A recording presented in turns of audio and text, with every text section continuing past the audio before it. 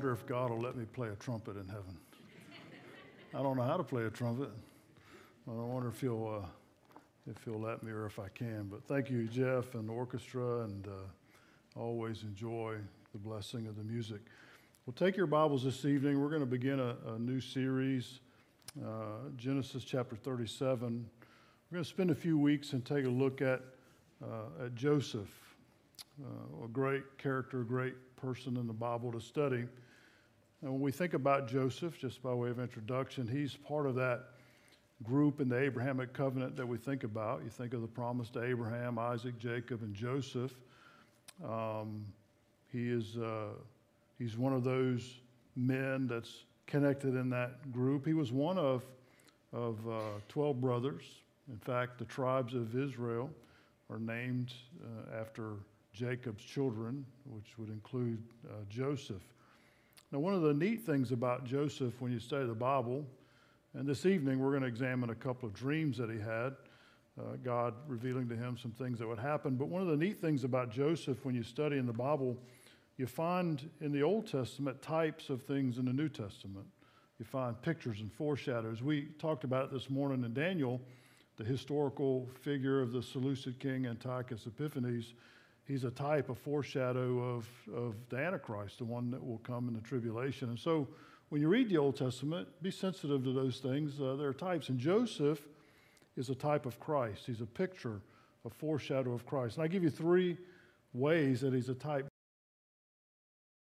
Quickly.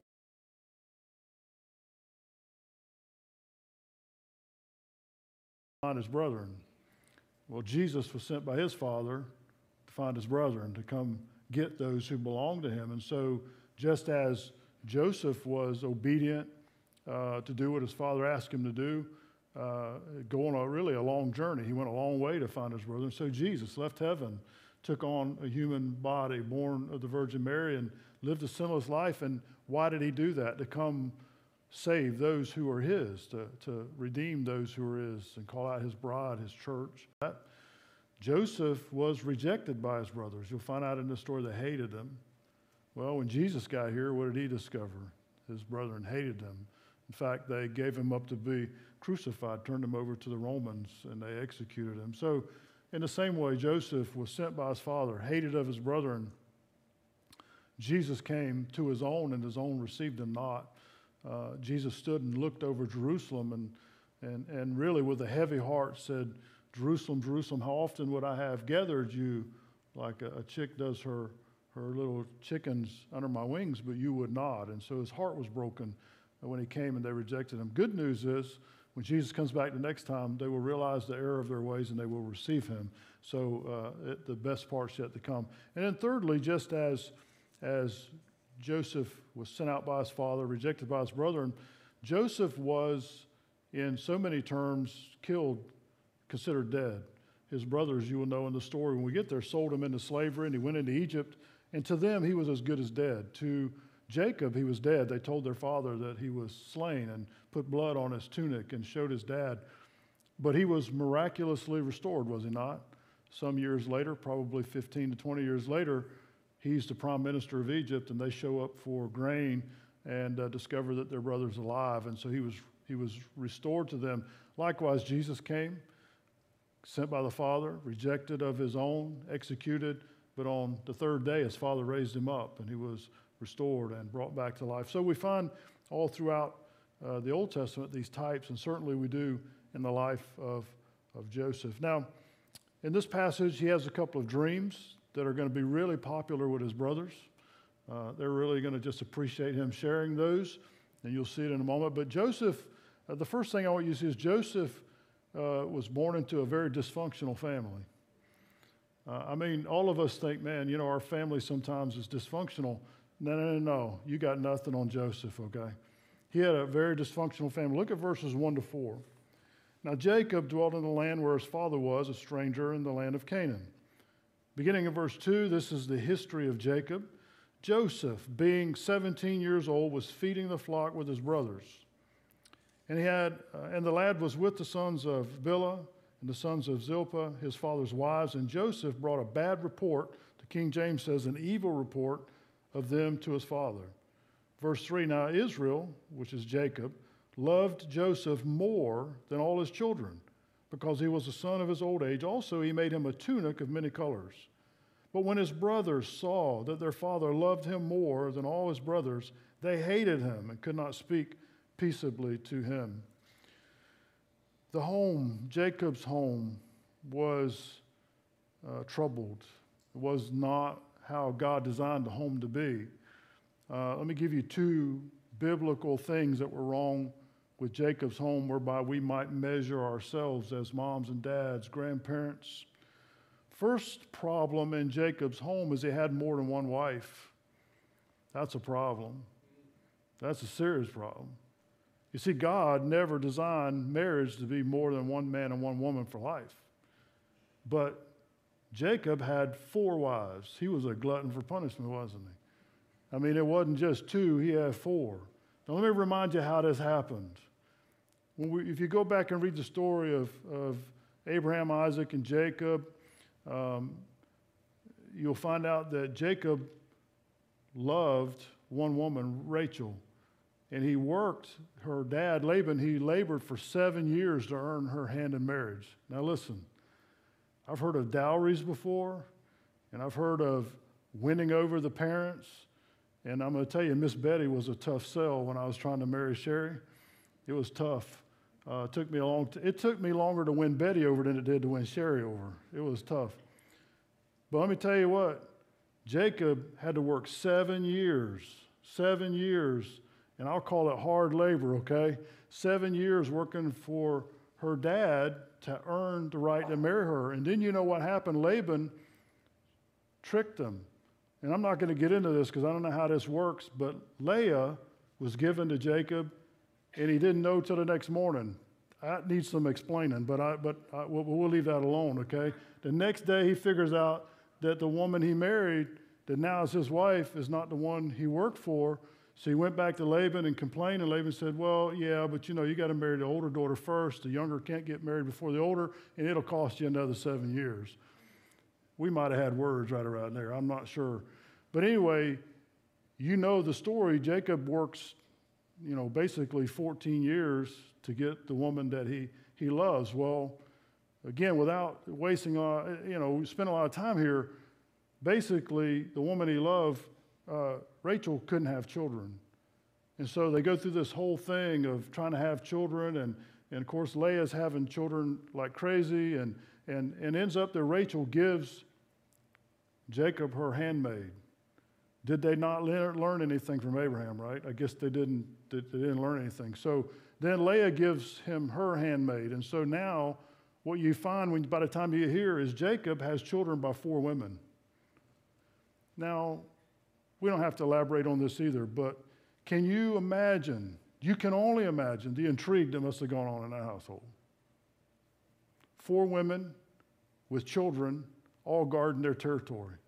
4 women with children all guarding the best for their children over the other 3 women who were guarding their children. All 4 women vying to have Jacob's favor, when all along it was Rachel who had his favor. And so Rachel's children, that was Joseph and Benjamin, were the favorites. And all the rest of the wives knew that. And all the rest of the children knew that. That's a recipe for disaster. That's a recipe for a man to have no peace whatsoever. That's a recipe for there to be constant. I don't know if they did the American, apple pie thing where in the evenings they all had supper together. Boy, that must have been something around the table, right?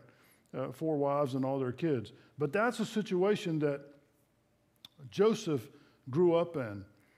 Now, I was thinking about our society today, and again, we can make many, many applications of this. You say, well, Pastor, for the most part, polygamy is frowned on in America and illegal in most states, and I get that, okay?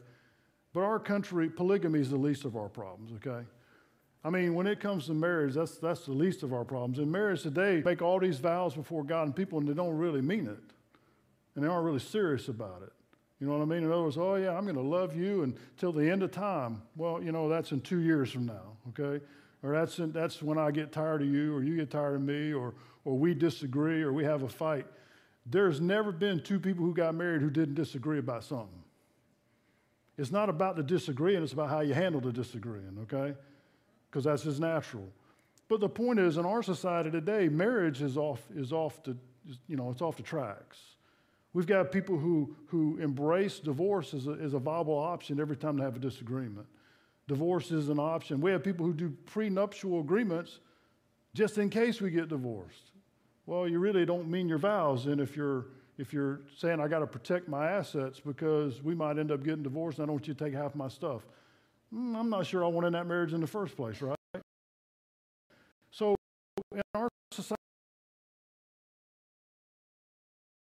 open relationships and all kinds of things that God forbids. And even in our country, we've gone so far as to say that two men can get married and two women can get married. I had somebody say to me one time, this is about human rights. No, it's not about human rights. Human rights are what God says they are, okay, because he's the creator. It isn't this inalienable right that you get to choose to do whatever you want to do because God's God and his law stands and his word will never change. So the point is we've taken marriage in our society and we've messed it up in many ways, just like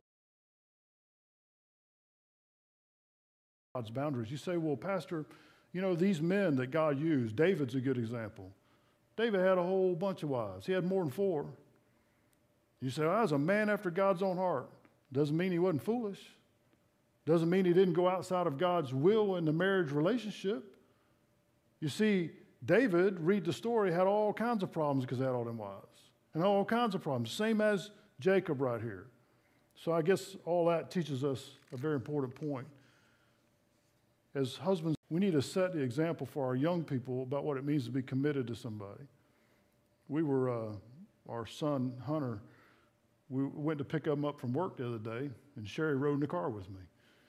And he said, why are y'all together? What he meant to say was, why did Mama ride with you to come pick me up from work? Because usually I'm going to go pick him up. And my answer was, since he asked that, I said, we've been together 41 years, and they ain't going to change.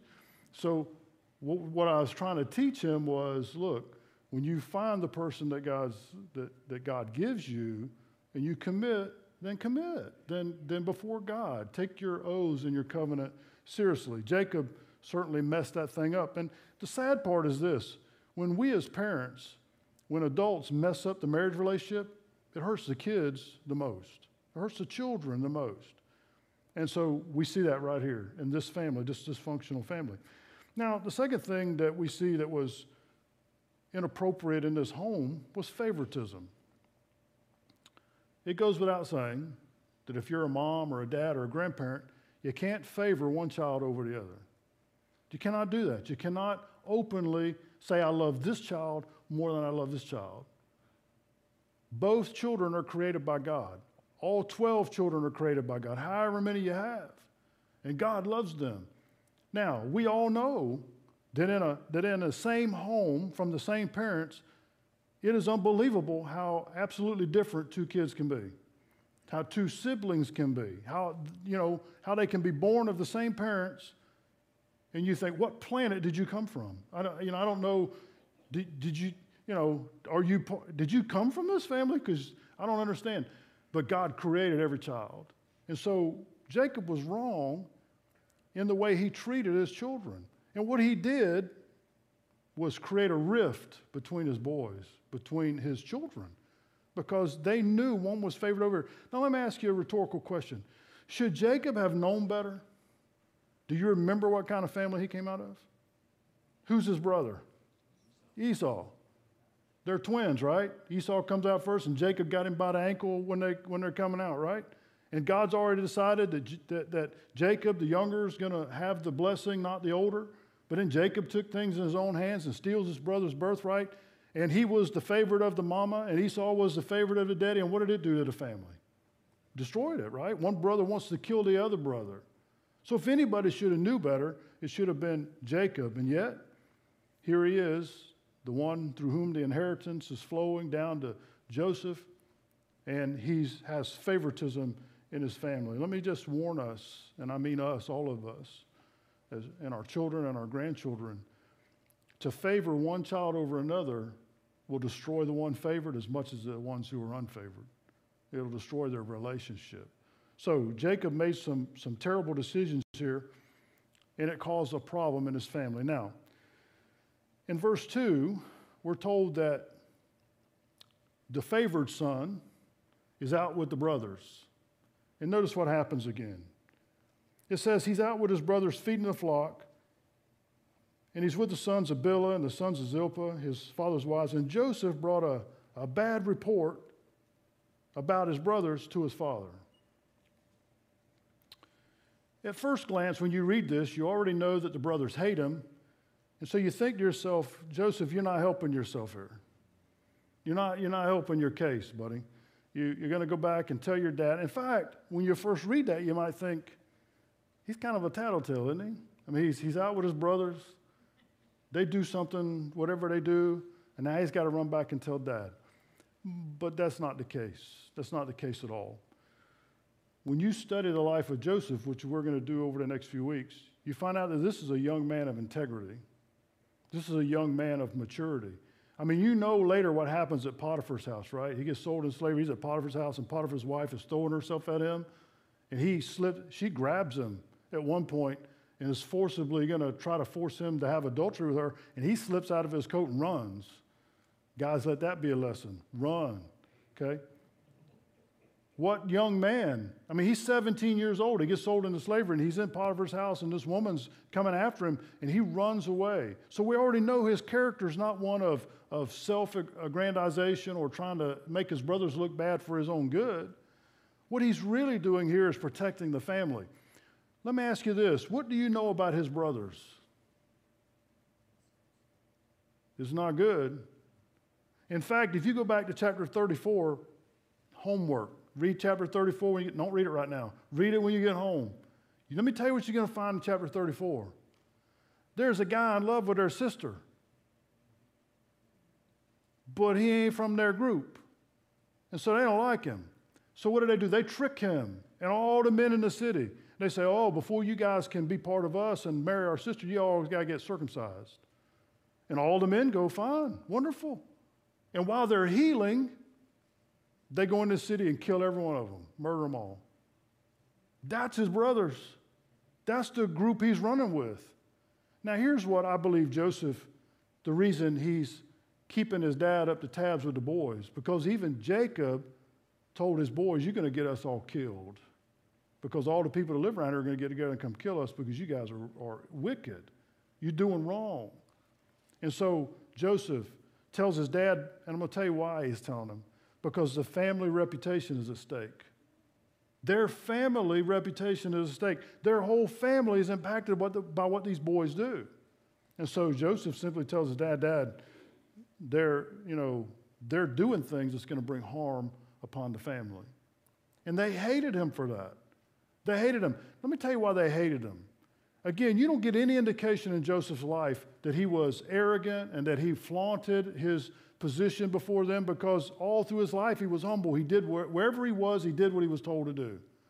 They hated Joseph because of who he was. They hated him because God picked him. They hated him because he had integrity and he had maturity, and they did not.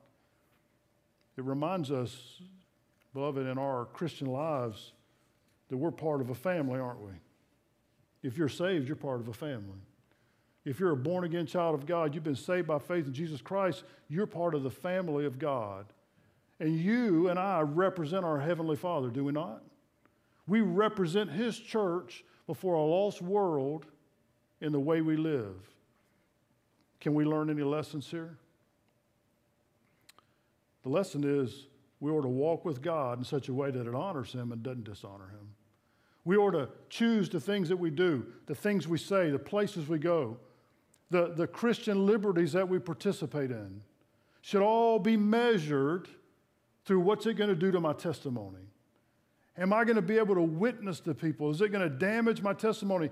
Is this thing I'm going to do, or this habit I allow in my life, or this practice, or this place that I hang out, or this group that I run with, is it going to bring disrespect on the name of Jesus Christ? I've told you this before. I get very weary as a Christian and as a pastor of people flaunting to me their Christian liberty to excuse things they ought not be doing. They want to play the Christian liberty card. Oh, you can't be legalistic. I have the right. Everything's legal in Jesus. Okay, Mr. Christian Smarty Pants. Can you use that Christian liberty to hurt somebody else? What's the Bible say about that? It says, no, it becomes sin when you do that. So what do we have to be mature enough to do as Christians? To allow the Holy Spirit, not the preacher, not somebody else, but the Holy Spirit to deal with our heart and put us on the path of life with the habits and the way we speak and the things we do that honor Him. Because Christianity, listen to me, as Joseph pointed out here in his family, his choices weren't about him, it's about his family and who he represents. The Christian life is not about you and me. The Christian life is not about what I want and what I think I ought to have in life or where I think God ought to put me or what I think God ought to give me. In fact, God's already given me more than I ever deserve. It's about Him and His glory, not about me. It's not about me. John the Baptist, the greatest example in all the Bible. Disciples came to him and said, hey, Jesus is out there and His ministry is exploding. And all your followers are running over there to Him. Now, what was the insinuation? Man, we got to do something. That church is getting bigger and this one's getting smaller. We got to do something. What was John's answer? He's got to increase, and I got to decrease. That's what Christian liberty is all about, if you want to know what it's about. How can I decrease? How can I give up what I think are my rights so that Jesus can be exalted? Because my life is what? A living sacrifice, daily. And I should present it, Paul said, holy and acceptable to Him.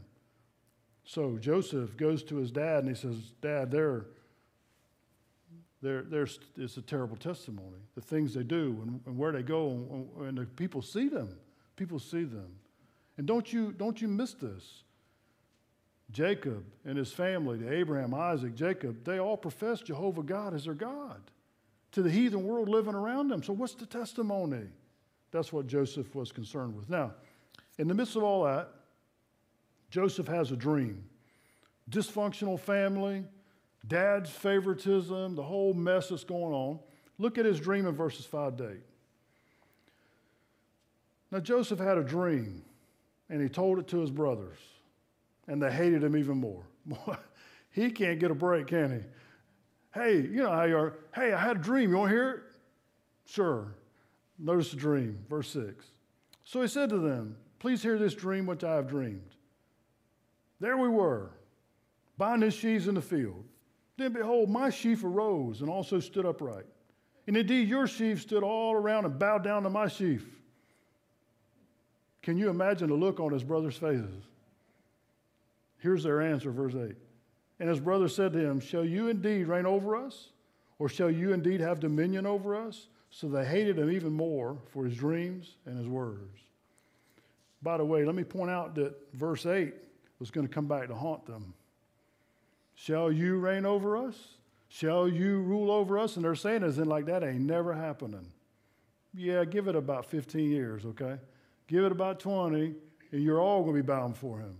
What God was revealing here, here's the dream.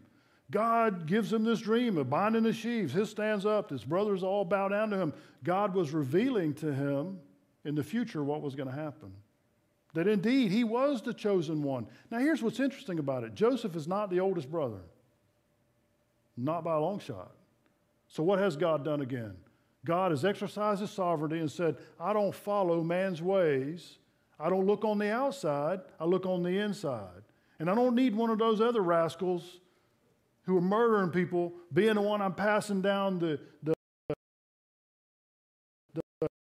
covenant to. Now, I got a young man whose heart is right, a man of integrity and a man of maturity, and he's the one I pick.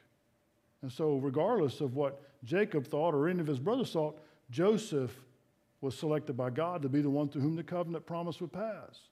Now, let me ask you this. Why tell them? I mean, I don't know.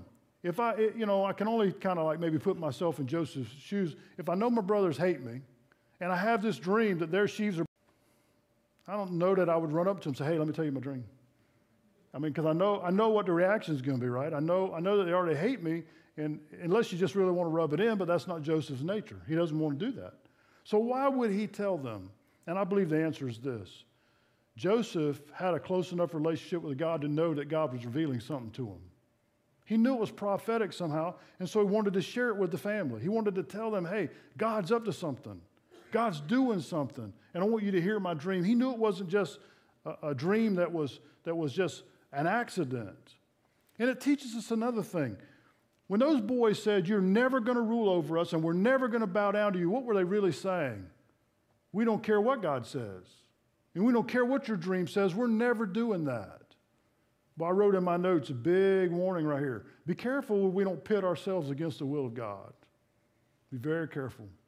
Be very careful that we're not so fixed and determined to do things our way, or I'm not doing that. And I've learned in my 60 plus years to be very careful about speaking absolutes, right? Like, I'm absolutely not doing that, because guess what will happen?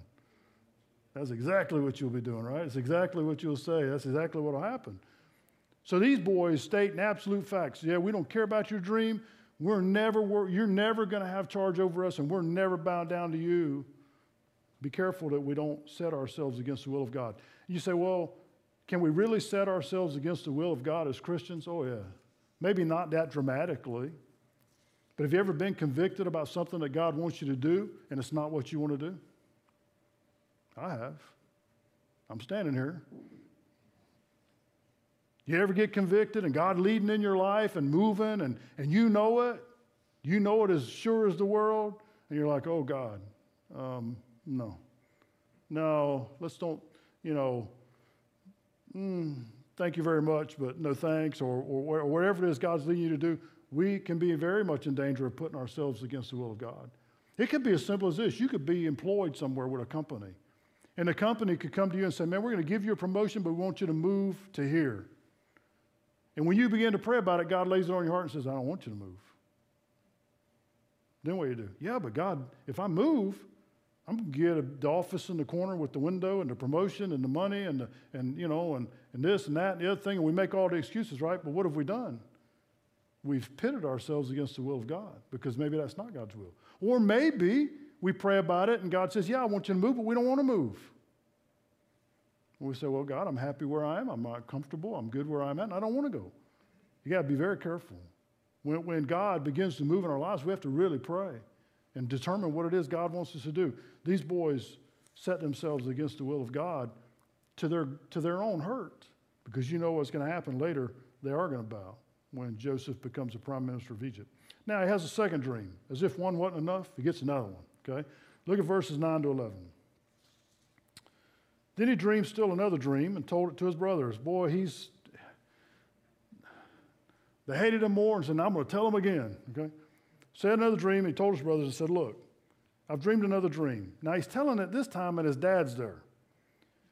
And he says, look, I have dreamed another dream, and this time the sun, the moon, and the 11 stars bowed down to me. Not just stars, but 11, okay? He's number 12, and his brothers are 11, all right? So he told it to his father and his brothers, and his father rebuked him and said to him, what is this dream that you've dreamed? Shall your mother and I and your brothers indeed come and bow down to the earth before you? So even his dad's a little skeptical. And his brothers envied him, but his father kept the matter in his mind.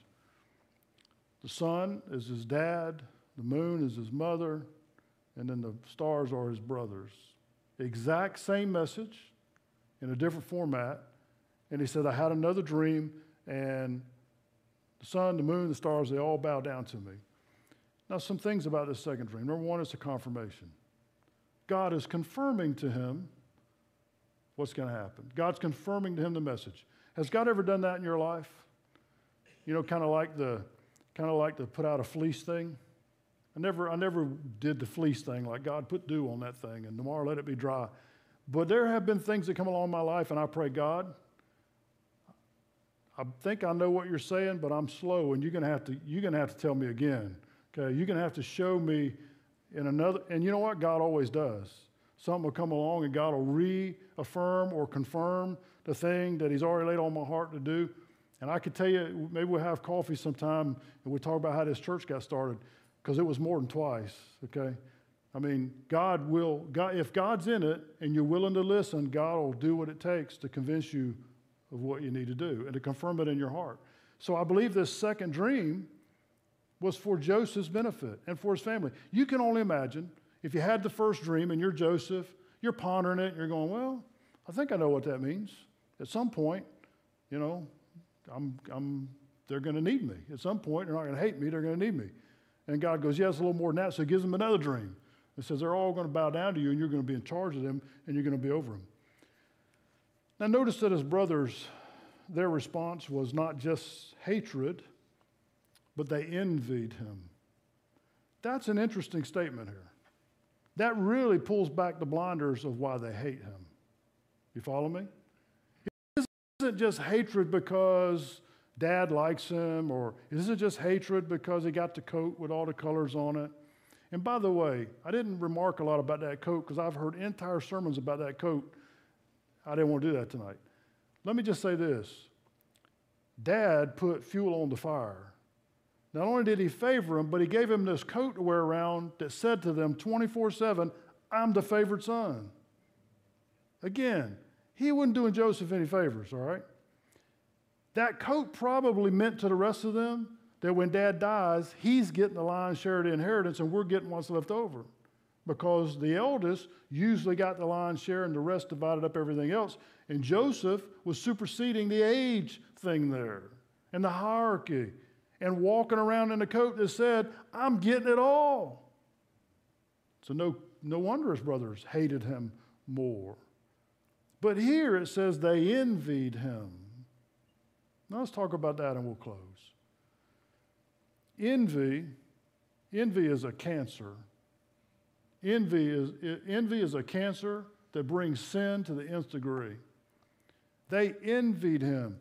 Listen, when you envy somebody or we envy somebody, we want what they have, which says to God, I'm not happy with who I am and who you created me to be. I want to be somebody else, and I want to be something else, and I want something else. It is a sin of ingratitude toward God. It's a sin against the person whom we envy because God created them and put them where they are. And we're saying to God, I'm not happy that you put them there and you didn't put me there. It's the worst of sins. And it brings about a lot of other sins. Their envy of their brother, their envy that he was chosen, their envy that he's the favorite, their envy over the dreams that they obviously understand what it means, led them to murder, did it not? Led them to, listen, had it not been for God's intervention, they would have killed him.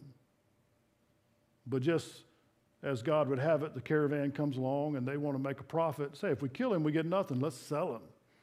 And then we can get some money. So not only did they want to murder him, they were greedy.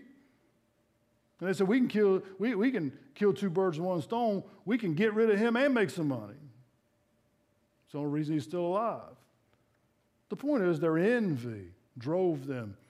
Envy will destroy the person who envies. Envy will absolutely destroy the person who envies. What's the answer to envy? Contentment. Contentment with who God made us to be, with where God put us. Now, as humans, and I'm going to close, listen, it's easy to be envious. It's easy, especially in our flesh. We went to Rhode Island a year ago when Nathan was up there. There's a road in Rhode Island, if you've never been to Newport, it's Bellevue Avenue, and they call it Mansion Row. You have no idea if you've never been there. These are not just big houses like you would drive in a neighborhood and there's a 8,000 square foot house on a quarter acre, bumped up against their neighbor. It's not like that. No, these aren't houses. These are estates. They have the brick walls, the gates, and the buildings are just ginormous. They're massive. I wouldn't even begin to think how much. And they go all the way down this road on both sides, and you can drive along there real slow and look at them and turn around and come back so you can look at them again, and they're beautiful. I mean, and where they came from, where most of them came from, if we read some of the history stuff there, is when the country was being founded, a lot of the wealthy folks that came from England settled in that area and brought their wealth with them, and they built mansions, and it's passed on to their families. But my point is this. We drove down that road, and at the end of that road is a coastal drive that drives along the cliffs there in Rhode Island. It's just gorgeous. Now, we're there in the summertime. Beautiful. I suggest you go in the summertime, okay? It's beautiful, and there's houses. And we got into this game. Y'all ever do this? We did. We drove along there like we could have one of those. You know, like, which one would you pick? Oh, I don't know. I like that one. I think I would like that one. And that's okay. I mean, we're just having fun with it. I don't have enough money for them to let me on their lawn. So there's no chance of me having one of those things, you know what I mean? And honest to goodness, they're so big, I couldn't afford the light bill or the taxes or you know, even if they gave me the thing, I couldn't afford to keep it. So the point is, we drove along there going, oh, that's gorgeous. Wouldn't you like to have that? And that's great. And that's okay, but you have to be careful, because if your heart becomes envious of that, then what's the natural reaction of that? I'm suddenly not happy with what God's given me. I'm suddenly not happy with the house He gave me. I'm suddenly not happy with what I have, you know, what God's provided me in life. And listen, I'll be the first to tell you, God's blessed me beyond anything I deserve. My home and health and family and all the things that I have. I don't own a mansion on the side of a hill in Rhode Island, but I own a mansion in heaven because Jesus has given it to me. But the point is, let's not be envious, okay? We see another Christian who can sing, and boy, they sing great, and we think, well, I wish I could sing like that, or we wish we could play like Jeff and the musicians. Don't do that, because God's given you gifts that you can use to do whatever it is you do. And some gifts are very public, and some gifts are not very public, but they're both equally valuable. So let's learn a lesson from these boys. Their sin and the things they do against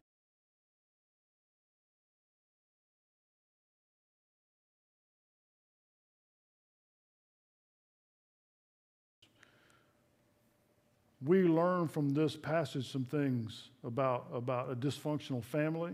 Let's guard our homes and make sure that we don't allow those things into our homes. We've learned some things about envy and hatred. And the best defense against that is a close walk with Jesus and being a grateful Christian and one of gratitude before God for what we have. Because all of us have to